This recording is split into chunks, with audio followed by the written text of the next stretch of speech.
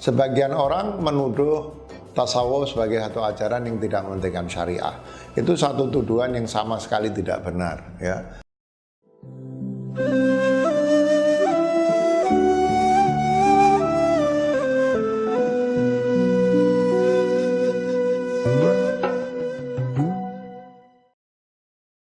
Assalamualaikum warahmatullahi wabarakatuh. Waalaikumsalam warahmatullahi wabarakatuh. Alhamdulillahirabbil alamin. Allahumma salli ala Muhammad wa ali Muhammad. Tiba waktunya bagi kita untuk melanjutkan pembahasan pada sesi yang lalu, ya. Pada sesi yang lalu itu kita berbicara tentang tasawuf sebagai mazhab cinta, ya. Dan kita bandingkan dengan pemahaman keislaman lain yang menekankan pada hukum, pada fiqh, pada syariah, ya. Nah, pada sesi ini kita ingin menunjukkan bahwa bukan berarti ketika kaum sufi itu menekankan pada ajaran cinta Islam, maka kaum sufi itu kemudian mengabaikan hukum atau fiqh atau syariah, ya. Sebagian orang menuduh tasawuf sebagai satu ajaran yang tidak mementingkan syariah. Itu satu tuduhan yang sama sekali tidak benar, ya. Tidak ada satupun sufi yang dikenal luas yang tidak menekankan pada syariah. Bahkan kaum sufi itu mengatakan bahwa satu-satunya jalan untuk mencapai tujuan-tujuan bertasawuf itu adalah dengan melewati penyelenggaraan ajaran-ajaran syariah dengan sebaik-baiknya, ya. Saya tidak pernah, dalam puluhan tahun saya mempelajari tasawuf, saya tidak pernah menemukan satupun sufi yang dikenal, ya, yang tidak menekankan pada vitalnya atau krusialnya syariah di dalam menjalani jalan tasawuf, ya. Kalaupun ada orang-orang yang mengaku tasawuf, mengaku sufi, tapi tidak menjalankan syariah, itu mereka bukanlah sufi dan nama mereka tidak dikenal di dalam sejarah tasawuf. Sebagian penulis tasawuf mengatakan mereka itu mustaswifin. Mustaswifin itu orang yang sok nyufi padahal bukan sufi, ya. Nah, jadi sebaliknya kalau kaum sufi itu tidak ada jalan lain menggapai hakikat kecuali dengan melalui syariah, ya. Kan di dalam di dalam tasawuf itu mereka kan ingin menggapai hakikat, ingin bertemu dengan Allah SWT, ingin melihat Allah SWT, ya. Tasawuf itu identik dengan aspek ihsan dari ajaran agama Islam, ya. Kita tahu di dalam hadis Jibril disebutkan bahwa Islam itu memiliki 3 aspek. Satu aspek Islam dalam makna sempit, yaitu aspek peribadatan dengan jawarih, dengan organ.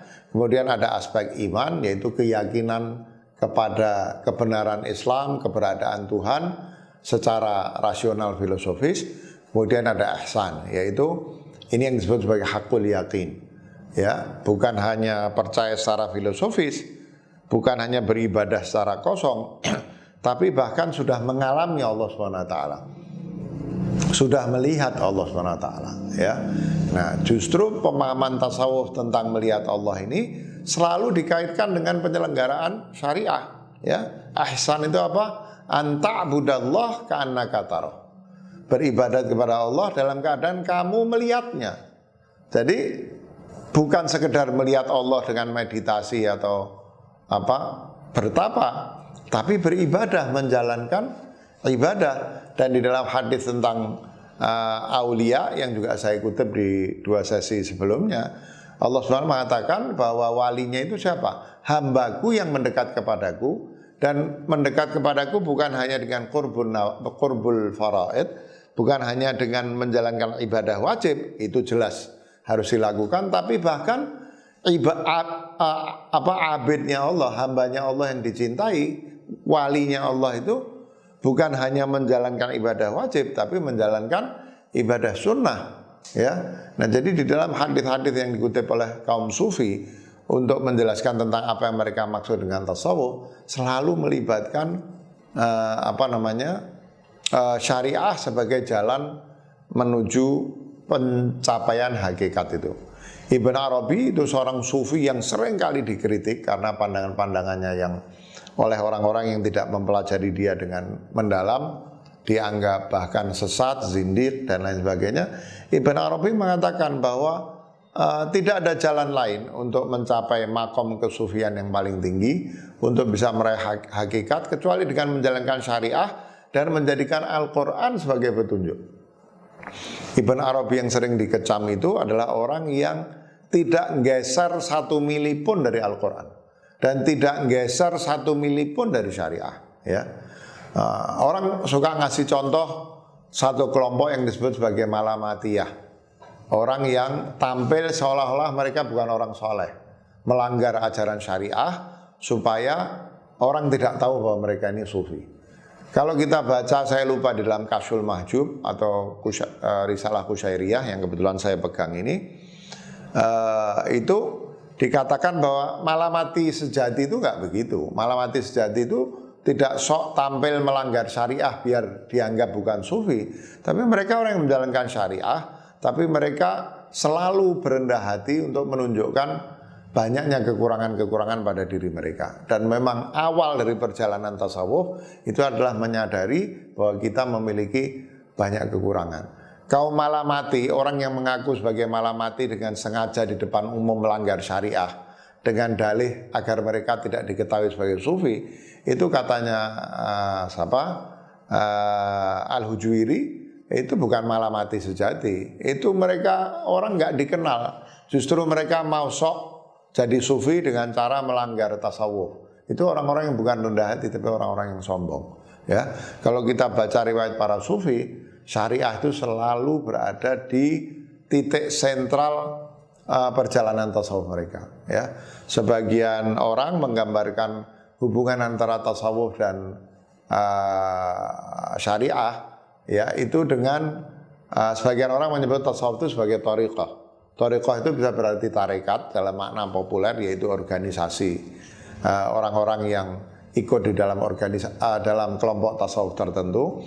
Tapi thariqah dalam arti luas itu artinya tasawuf itu. Ya, sebenarnya thariqah sama syariah itu asal katanya punya makna yang sama. Thariqah itu dari thariq, artinya jalan kecil. Umumnya dulu di Arab sana jalan kecil untuk orang mencari air. Kalau syariah itu dari syari', itu artinya dari jalan raya. Jadi baik thariqah maupun syariah artinya sama, yaitu jalan. Kenapa tasawuf disebut sebagai jalan kecil? Fiqih, hukum disebut sebagai syariah. Pertama begini, orang tidak mungkin masuk ke jalan kecil sebelum melewati jalan besar. Jalan kecil itu selalu menjadi cabangnya jalan besar. Jadi jangan pernah berpikir bisa menjalani thariqah, bisa menjalani tasawuf kecuali sudah menjalani syariah dulu. Jalani jalan rayanya, baru bercabang ke jalan yang kecil untuk mendapatkan air sebagai simbol haqiqah. Kedua, kenapa tasawuf disebut thariq, jalan kecil? Karena bertasawuf itu lebih sulit dari bersyariah. Bersyariah itu asal syarat sah, ibadah yang kita lakukan sudah kita penuhi, sudah tanggal kewajiban itu. Tapi kalau di dalam tasawuf belum. Meskipun seluruh syarat sah sudah dijalankan, misalnya syarat sah sholat, tapi kita tidak khusyuk, tidak betul-betul bertawajuh, berkonsentrasi kepada Allah, itu sholatnya sah secara fikih, tapi tidak bermakna menurut kaum sufi. Dan selalu kan jalan di jalan kecil itu lebih sulit daripada jalan di jalan besar. Itu sebabnya tasawuf diidentikan dengan thariqah sebagai jalan kecil yang pertama, orang nggak akan bisa sampai ke air kalau tidak dari jalan raya itu bercabang ke jalan kecil. Kedua, bahwa ketika jalan di jalan kecil itu lebih sulit daripada jalan di jalan besar. Tapi tidak mungkin hakikat bisa dicapai tanpa menjalankan syariat. Tidak mungkin thariqah bisa dijalani kecuali kita sudah menjalani syariah. Sehingga para ahli suka menyimpulkan hubungan antara syariah, tarikah, dan haqiqah itu dengan menggambar roda, semacam roda sepeda gitu, ya. Kemudian ada titik pusatnya di tengah, kemudian ada banyak jeruji yang menghubungkan ban itu, keliling lingkaran itu dengan haqiqah. Jadi titik tengah itu adalah hakikat yang dikejar, ya. Tapi orang hanya bisa sampai kepada titik tengah itu kalau dia melewati jeruji. Nah, jeruji itu tidak mungkin ada kecuali dia nempel di bannya. Ya, jadi antara syariah, thariqah dan haqiqah itu tidak bisa dilepaskan. Tidak ada syariah, tidak ada thariqah. Tidak ada thariqah, tidak ada haqiqah. Ya, itu adalah tiga hal yang sama sekali tidak terpisahkan. Tapi kalau kita hanya berhenti di syariah, bagaimana kita mau sampai ke titiknya? Ngelewati apa kita untuk sampai ke titik? Harus ada jerujinya. Jeruji itulah thariqah, ya. Nah, adanya banyak jeruji itu juga menunjukkan bahwa jalan menuju Allah SWT itu ada banyak, bukan hanya satu menurut kaum sufi. Ya, salah satu sufi besar Abu Sa'id Abil Khair pernah ditanya oleh para muridnya, bagaimana jalan paling baik untuk sampai kepada Allah SWT, sampai kepada haqiqah.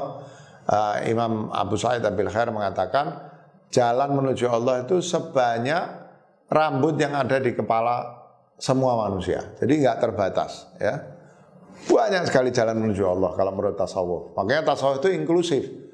Tidak nyalah-nyalahkan jalan yang lain. Kalau hukum biasanya harus ini. Kalau nggak ini berarti salah, ya.